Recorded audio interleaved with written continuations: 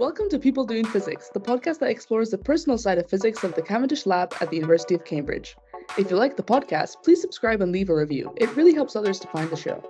If you want to get in touch with us or our team of physicists, send us an email or contact us on Twitter using the hashtag #PeopleDoingPhysics. Hi, I'm Jacob Butler from the Physics Outreach Office. And I'm Simone Zaire Barker, a PhD student here studying experimental physics.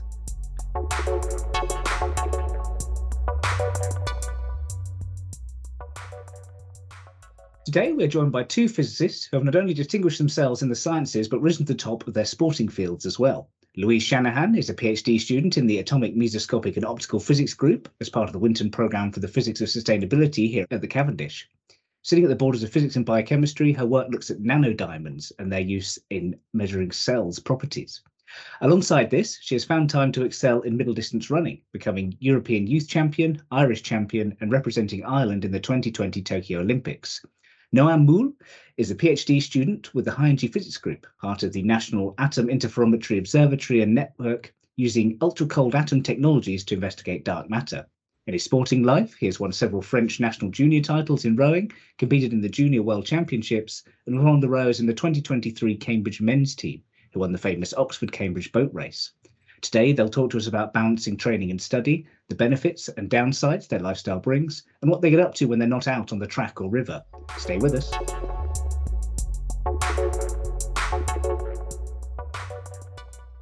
So firstly, could you tell us a bit about yourselves and what brought you to physics and the Cavendish Lab? What it first inspired you to pursue science and physics in particular in school or university? I've always been interested in sciences, I think. I was the kind of kid, I guess, that was reading a lot of science books, and really into biology, astronomy, all that kind of stuff. And so I was enjoying maths at school quite a lot too. And so I guess that the combination of the two, well, the field where maths and science really combine is physics, and so it was sort of the natural field I went into when I went to university. Yeah, for me, I found that probably quite similar. I kind of enjoyed the maths and the sciences in school. I actually preferred chemistry. I thought the experiments were more exciting. And I found the physics experiments in school quite boring, but I guess it's hard to kind of incorporate the chemistry and maths. It's much easier to kind of land in the middle with physics and do a bit of everything. So yeah, from there, I kind of decided to do a undergraduate in physics, and then ended up turning out that I do actually quite like physics experiments, and I'm now doing an experimental PhD.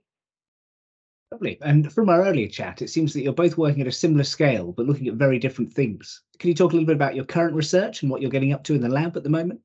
Yeah, sure. So yeah, it's true. So I think we sort of working on the same with the same tools, maybe, let's say. So I'm part of the AEON experiment, the goal of which is to use ultra-cold atoms to detect dark matter and gravitational waves. But so I guess, the scale of the things we're trying to detect, so gravitational waves and dark matter, is generally speaking, we would put those things into the larger scales of the universe, so cosmological, astrophysical scales. But the things I'm really focusing on is the ultra cold atom part, and in particular how to simulate, numerically simulate the atom clouds for example, to optimize the experiment or to study its sensitivity to the things we're trying to detect. I was just going to say that if our listeners want to know more specifically about the AEON experiment, Tiffany Hartz also talked about it in a previous episode. So definitely check out that if you're interested. So what you're looking at is simulating these things so that the experiments can be better designed later down the path. Is that sort of area you're looking at? Yeah. So one aspect. So yeah, simulation, I guess, can be useful for two things. One thing is to optimize experimental parameters. So I don't know, before you build the experiment, you can tweak some things in the simulation and see if you get a better result or better sensitivity. So that's one thing. And the other thing is that having a simulation, when you're building an experiment which tries to detect fundamental physics, things related, no, fundamental physics related things, you really have to, when you publish a paper, if we publish, for example, a paper where we say we discovered dark matter, to back our discovery, we really need to show that the tools, the software we use to analyze the data works by demonstrating how it works on the simulation. So it's really a core aspect of the experiment. Thanks, that's interesting. And how about yourself, Louise? What do you get up to when you're not out running? Yeah, so my PhD, I guess, we're both physics, but to me it feels really quite different. So I'm in a quantum physics group, and specifically I'm kind of interested in applying physics. And so we do quantum sensing, but I'm actually doing it in biological systems. So, a typical day for me could have cancer cells or worms or something like that on the setup. And then I use really, really small diamonds. So these diamonds are maybe 50 nanometers in diameter, so tiny, tiny diamonds. And we put them inside cells or we inject them into worms.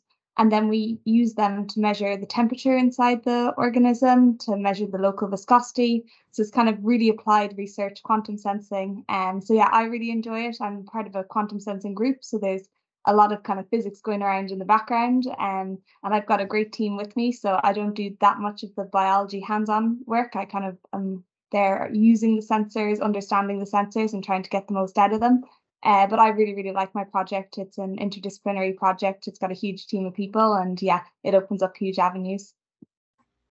And for both of you, what was it that actually first made you think, I want to do a PhD and then decided to, come to Cambridge? I don't know if Louise, you want to hop on that since you just. Yeah, I think for me, I wasn't really sure what I wanted to do going to college, and physics was kind of a safe bet where I knew I liked the sciences. It kept me close to all the sciences. And then I guess kind of as my undergraduate went on, I really enjoyed it. And I guess there was a lot of, you get maybe it's a taste of research when you're in an undergraduate, and maybe you have some projects that go on for a couple of weeks rather than just kind of 4 hours in a lab. And I really liked that and kind of wanted the opportunity to have more. And I guess physics is a kind of a nice subject where, there's plenty of things you can go on to if you decide you don't want to be a physicist or you don't want to follow academia. But there is kind of a really nice natural path where, you can do an undergraduate, maybe you can do a master's or something. There's a PhD. And so for me, it was kind of, I knew I was enjoying it. There wasn't really any reason to stop. And it was about finding a PhD that I liked the group I was in, I was interested in, and Cambridge is a really nice city to live in as well, which also is a perk. So yeah, for me it was kind of the natural progression, I guess. I would almost say that I didn't give too much thought to it. It was just the obvious next step. Yeah, I think it was the same thing with me actually. So it was sort of the natural next step after doing an undergrad in physics. And actually, so when I was doing my undergrad, I think the things I enjoyed the most were the research bits. So when we were actually doing research projects and so on. And so, yeah, I was just looking forward to doing a PhD because to me, it seemed like it would be the same thing as the undergrad, which I already enjoyed, but without all the boring parts where you have to prepare for an exam and so on. So, yeah, I guess, yeah, I went straight into it. And also so I started an undergrad in physics with the idea of doing research. So I guess, yeah, I've always had the thought of doing a PhD afterwards. Mm-hmm. And of course, studying for a PhD is something that obviously takes a lot of work, a lot of effort, and most people, might have this conception that, you can do a PhD and that's it, and there's no time for anything else. But obviously, you both managed to develop very successful sporting careers alongside this. So first of all, what does a typical kind of week look like in terms of how much time you actually have to spend training? And do you think there's maybe a misconception on how much of a quote unquote distraction, might be a way that people might conceptualize having something alongside, but it sounds like, it could just be a question of prioritizing your time and managing your time effectively. Could you tell us a bit about how that balancing has been for you? Yeah, it's funny you say that because for me, actually, the PhD was kind of almost a lifeline for continuing my sporting career. And, leaving my undergraduate, I did have the option to go get a job and, you 9 to 5 hours, not very flexible and not very conducive with training. So for me, actually, the PhD was an option to be able to continue my academic career, but also continue sport in an environment that I really do think is conducive to good sporting performances. I think I'm training probably about 10 times a week, a mixture of kind of just going for a run, which is something that might take an hour. It's quick and easy. Gym sessions, which take a little longer, and then actual proper running sessions, which are a bit more planning. So for me, there's kind of a lot of different components to my training in a week. But I do find that it's quite compatible with the PhD. You know, really a lot of supervisors don't mind when you work as long as you get the work done. So, you know, on the days where all I need to do is go for a run, then, you know, that's pretty easy. I can plan out my PhD training or my PhD work and then fit my training either before or afterwards. And then on other days, you know, running needs to be more of a priority. Maybe there's an important session. I can kind of plan my day more. Maybe I would go into the lab a bit late because I go and do my session in the morning, but then I end up working, you know, kind of through the evening, or maybe I might have dinner in the office and keep working through. So yeah, it's funny. I think a lot of people think, you know, oh, with a PhD, you're not going to have time for anything else. Whereas actually, when I looked at the PhD, it was an opportunity for me to be able to keep running, kind of almost the exact opposite of what you'd expect. Yeah, I think it's just that you can definitely do a lot of work while training on the side, but you have to accept that you have to be flexible in some sense. So you have to accept that you're not going to stay in the office from 9 to 5 every day. You might. So yeah, yes, for example, typical day would be a training session in the morning.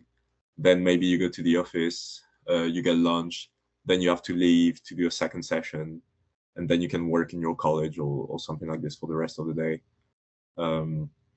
So yeah, I think that there's definitely time to do the same amount of work as other people, especially if you work on weekends a little bit to catch up if you need to. But yeah, just it's just a different kind of organization. Just have to be a bit more flexible, which a PhD definitely allows more than school or more than undergrad university. Mm-hmm. And in terms of like the support that you receive from your group, or like how kind of people have perceived or seen the way that you're running your PhDs and also getting to train, how has that been like?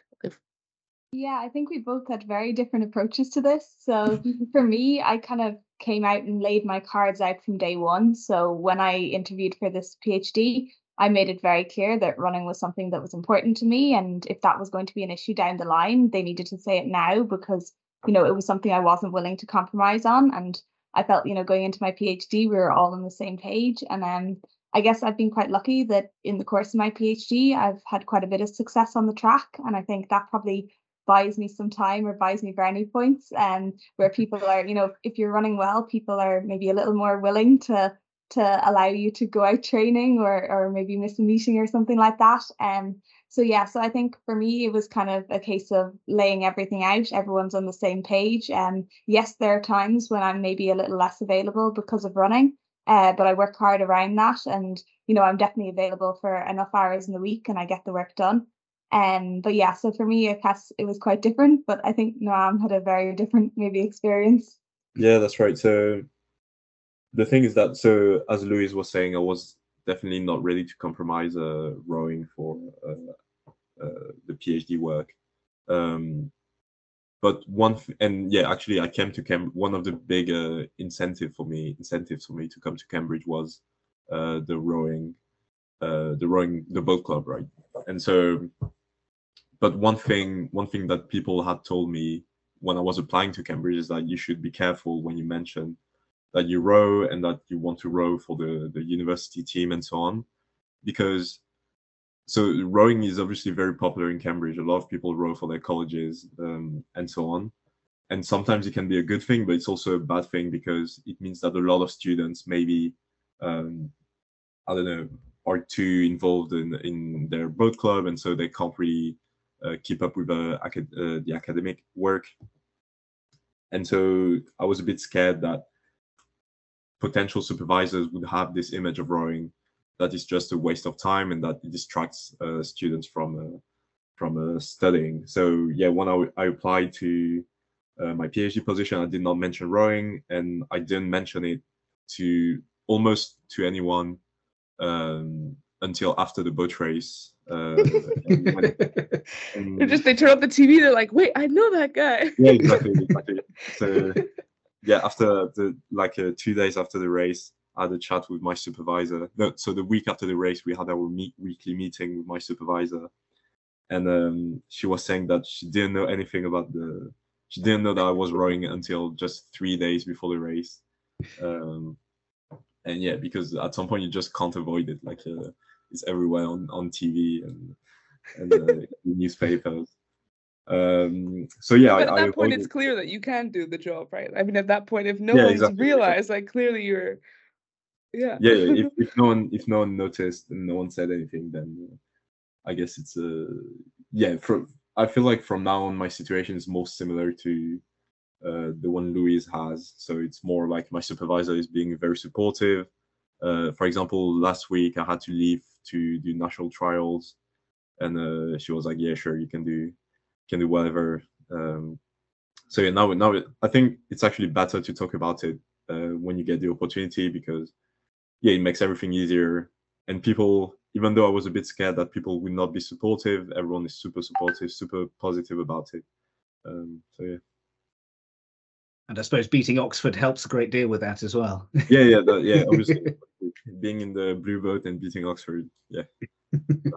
Now I've got the white card for the rest of my PhD, I think. Whatever I want. So we've heard a little about your current successes, but could you talk about what brought you to your respective sports? Yeah, so I actually kind of grew up around running. When I was born, my dad was the coach at the local university, and he had been kind of national endurance coach and had been an international athlete himself.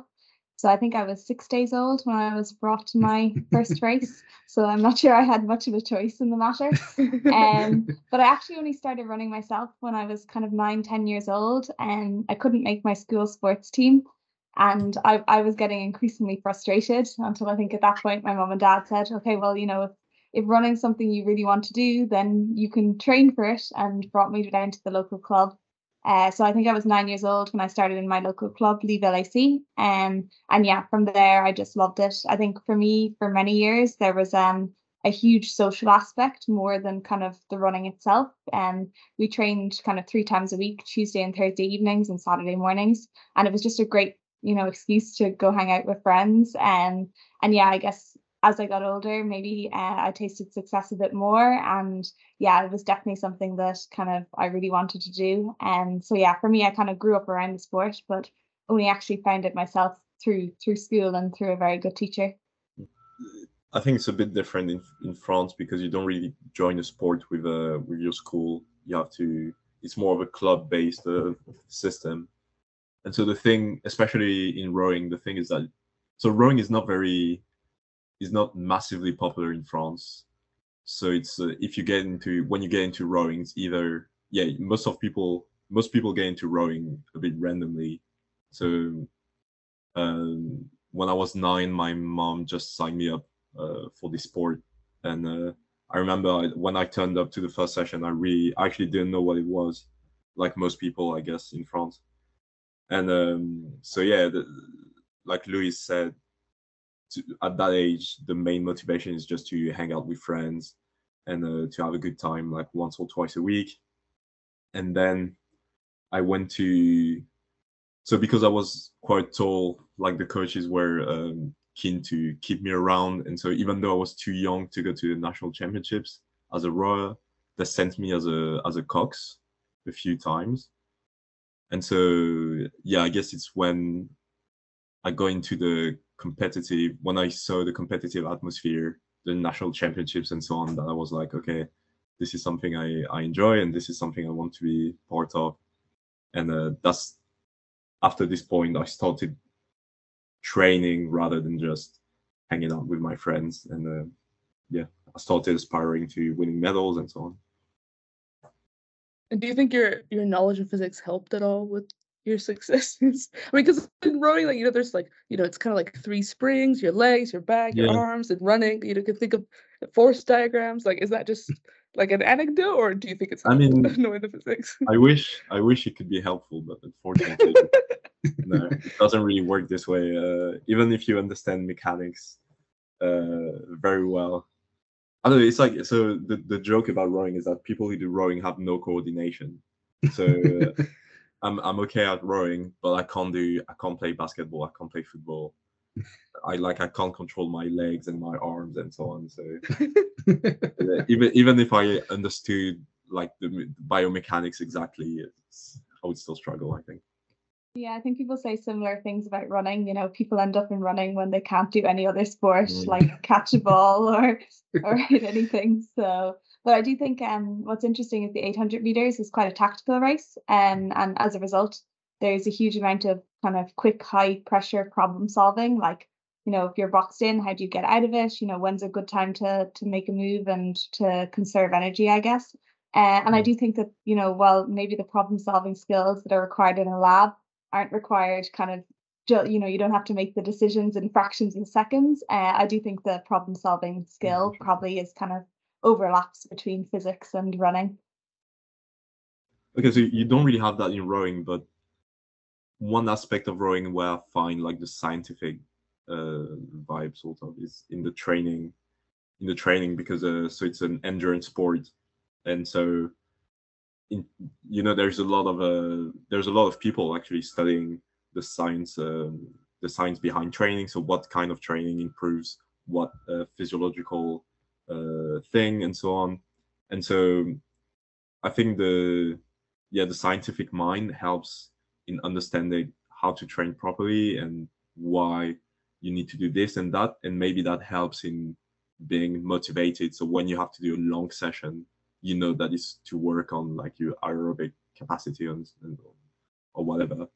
And so because you know why you have to do it, then you have more motivation, and I guess that helps maybe. I think probably the time where physics was most useful for me in running, thinking about it, is they've recently changed the methods of qualification for the Olympics for athletics. And as a result, the 2020 Olympics was the first Olympics, which was based off a very, very, very complicated qualification point system. And because I guess with COVID and things, everything was quite up in the air. Basically, you get points depending on how fast you run, the quality of the race, which is like a rank that the race gets, and then where you finish in that race. And I left my qualification to really the last minute. So I did almost all the work in the 3 weeks before the deadline, despite the fact, you know, people had 2 years or something to qualify. And I do remember sitting down with an Excel sheet and writing out, you know, predictor equations that, you know, if I race in this race on this day, I expect to run this time and get this position, which will give me this many points. And if I look at every race in Europe in the next 3 weeks, you know, what points do I predict I'll get from each of them? And then only going to the ones where I was like, okay, if I do this, it'll be enough. And so, yeah, maybe that gave me a bit of an edge over my competition. I was able to work out exactly what I needed to do. And I'm not sure without a degree in physics, that would have been as easy. I guess that's a good way to plan experiments as well. You know, what are the main things? What's the necessary? What's the most I can get out of, you know, the time that I have, the weeks that I have. Exactly. Yeah, so I mean, you talked a little bit about getting to qualify for the Olympics in 3 weeks' time. I mean, obviously that places it well within your PhD. So I was wondering what it was like, doing that whilst you're actually studying, and what was it like to actually fulfil that ambition? Was it something you've been looking at a long time, or is it something that came relatively recently? Yeah, so since I've been 9 years old, I've had a very clear goal, and that's to qualify for the Olympics. And I think a lot of sports have that, but in track and field in particular, and you know, the Olympics Games is the only thing that matters. And so yeah, for me it was kind of a long-term goal, and I guess I really expected that Paris, the 2024 Olympics, would be the Olympics I was aiming for. But I had a very good, I guess COVID came at a good time for me, and I kind of had a chance to train more like a professional athlete. And I had a very good 2020 and then early 2021 season. And with the Olympics being delayed, there was kind of a lot of uncertainty, I guess, in terms of, you know, qualification and things like that. And I kind of got to a point where it was maybe 3.5 weeks before the deadline, and I was able to look at these points and think, okay, you know, actually my best races, if I could put 5 of them together, that would probably be enough to qualify. But the problem was, I only had kind of maybe 1 or 2 races that were up to that level, and I needed 5. So I actually remember walking into my supervisor's office and being very honest with him and saying, look, I think there's a 10, maybe 15% chance that I could qualify for the Olympics, but we were in the middle of COVID at the time, so there was a lot of quarantine rules. And I was saying, if I go, every time I get back from a race, I'm going to be in quarantine until the next one. So I'm basically going to have to leave now, and I'll be gone for basically the rest of the month. And I was quite nervous about it, kind of as to whether I might like to, whether I should try to do this, whether I should stick to the PhD, focus on Paris. And Mette, my supervisor, was really supportive, and he just said to me, look, I don't know why you're still standing here, Louise, just go. So yeah, I packed my bags, I left the next day, and I actually didn't come back to the UK for nearly a month just because I couldn't get back to the UK. I think it might have been a red listed country at the time. So yeah, I hopped from country to country. And yeah, took a lot of COVID tests, and raced well. And yeah, I came back, I think maybe 3.5 weeks later, and I had enough points and I'd qualified for the Olympics. So that conversation with Mette could have gone 1 or 2 ways. He could have said, oh, you know what, focus on your PhD. And to be honest, I probably would have said, yeah, that makes sense.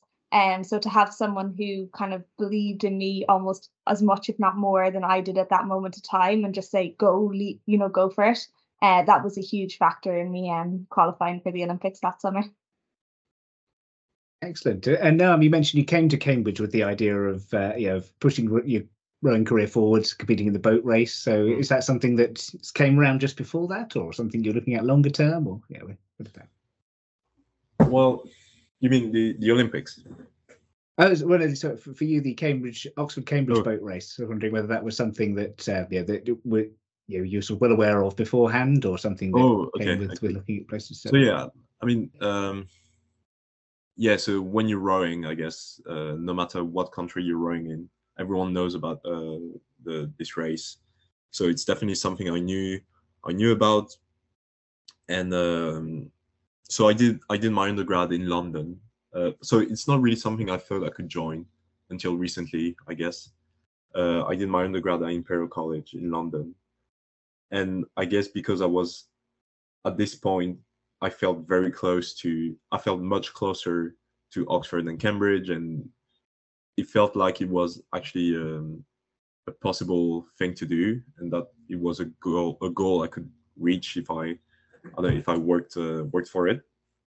And so yeah, like a few years into my undergrad, I was like, okay, I'm gonna try and put things in place academically and rowing wise as well, to try and make it to one of those 2 universities, so that I can maybe try and do the boat race. So yeah, I guess, yeah, coming to Cambridge, I came to Cambridge with the idea of doing the boat race.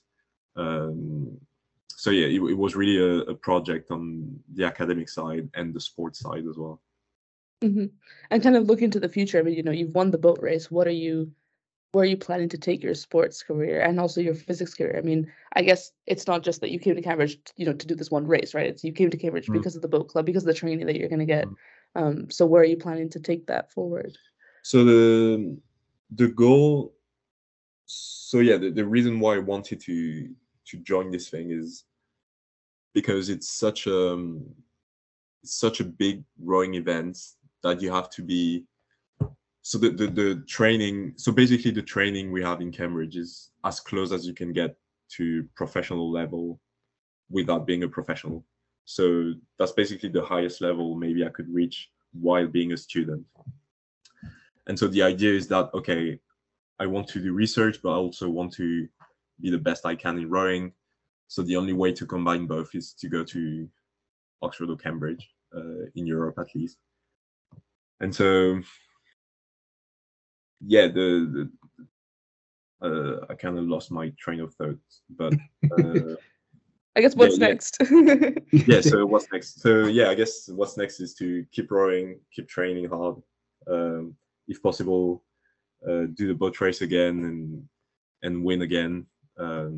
So yeah, I'm definitely not planning on stopping rowing. So I'll try and do it for the 4 years, the whole 4 years of my PhD. So get the PhD. Once that's done, I guess the goal is the plan is to see where I'm at in rowing, what's my level, if I can try to make it to the national team. And so, yeah, I guess my goal is to see if I'm good enough to make it to the national team after my PhD. And if that's the case, maybe take 2 years off work and try and see if I can make it to the Olympics in 2028. I think that's that would be the goal. So we'll keep an eye out. Yeah. And Louise, what about yourself? When you're still now trying to qualify for the next Olympics, I assume. Yeah, so qualification for the Paris Olympics starts the 1st of July. So yeah, I'll have a busy summer. And I actually finished my PhD in December. So I'm hoping to get a lot of the qualification for Paris finished in the next few months, and then finish my PhD at Christmas. And then the plan is to run full time until after the Paris Olympics. So yeah, I think having balanced education and running for so long, I'm really excited and maybe a little nervous to see what it'd be like to be a full-time athlete, but only for kind of 9 months, I suppose. But yeah, it works quite well for me actually, because my partner is also doing a PhD here in Cambridge, so he doesn't finish until the year after me. So we both stay based in Cambridge. I don't have to change my coach, my training partners, anything. I just spend hopefully a little bit less time in the lab and yeah, focus on running for a few months. And then yeah, September 24, I'll have hopefully, fingers crossed, competed in 2 Olympics and finished my PhD. So from there, yeah, the world's my oysters, but who knows what I'm going to do. If anyone wants to employ me, then just let me know. Amazing. I was just going to say, in terms of the physics, I mean, do you find yourself drawn to more research, or is it something that you want to apply in sort of industrial roles, or the sort of in the wider world outside of the laboratory and academia? Continue. Yeah, sorry, I was going to say Louise probably has a better idea of that than me. So because I don't know, I find, so a lot of people ask this question actually, so what do you want to do after? So ideally, I would like to do research, but it's so hard to tell. So this is the first year of my PhD. So it's like so hard to tell even what I'm going to be doing in 2 weeks. So it's hard to, I literally have no idea how things are going to work out. Yeah. Well, that's you'll get in 3 years' time then. Yeah. Yeah, so for me, I think my skill sets from physics and sensing and my, I guess, knowledge of what's interesting and what we would like to know as sports people. There's a couple of, I guess, metrics that I think in sport could be better read out. So for example, most people have watches on their wrists these days that measure their heart rate. And you're basically getting I have one right now.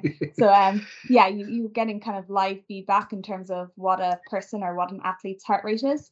But there are a lot of other metrics, I guess, that would be quite interesting. And I'm kind of purposely being vague, so not to leave all my cards out. But there's a couple of metrics that I think it would be really interesting if we could read them out live, both actually for athletes and sports people, but also from a medical point of view. So yeah, after I'd really like to kind of explore that space. I haven't exactly worked out how I'm going to go about doing it, and whether industry or university is the best place to be based. But yeah, I think it'd be really fun to kind of mix, I guess, my passion in sport with my skill set, which is sensing or quantum sensing. So yeah, so I'm really hopeful to kind of be able to continue research after my PhD, but I'm not exactly sure yet what environment is the most compatible for my ideas, or whether everyone will kind of reject me and say absolutely not. I mean, regardless of where, that sounds like you would be the most qualified person to do that in the world. You know what I mean? Like, you have a PhD in sensing and you know exactly what the runners need. So I don't know, I'd hire you. Whoever's listening, go ahead. Cool. Well, thank you both for joining us for this chat. It was really nice to not just get one person's perspective, but also this discussion that we've had. So yes, thanks for taking the time. It was great to have you. Thank you. Yeah, thank you.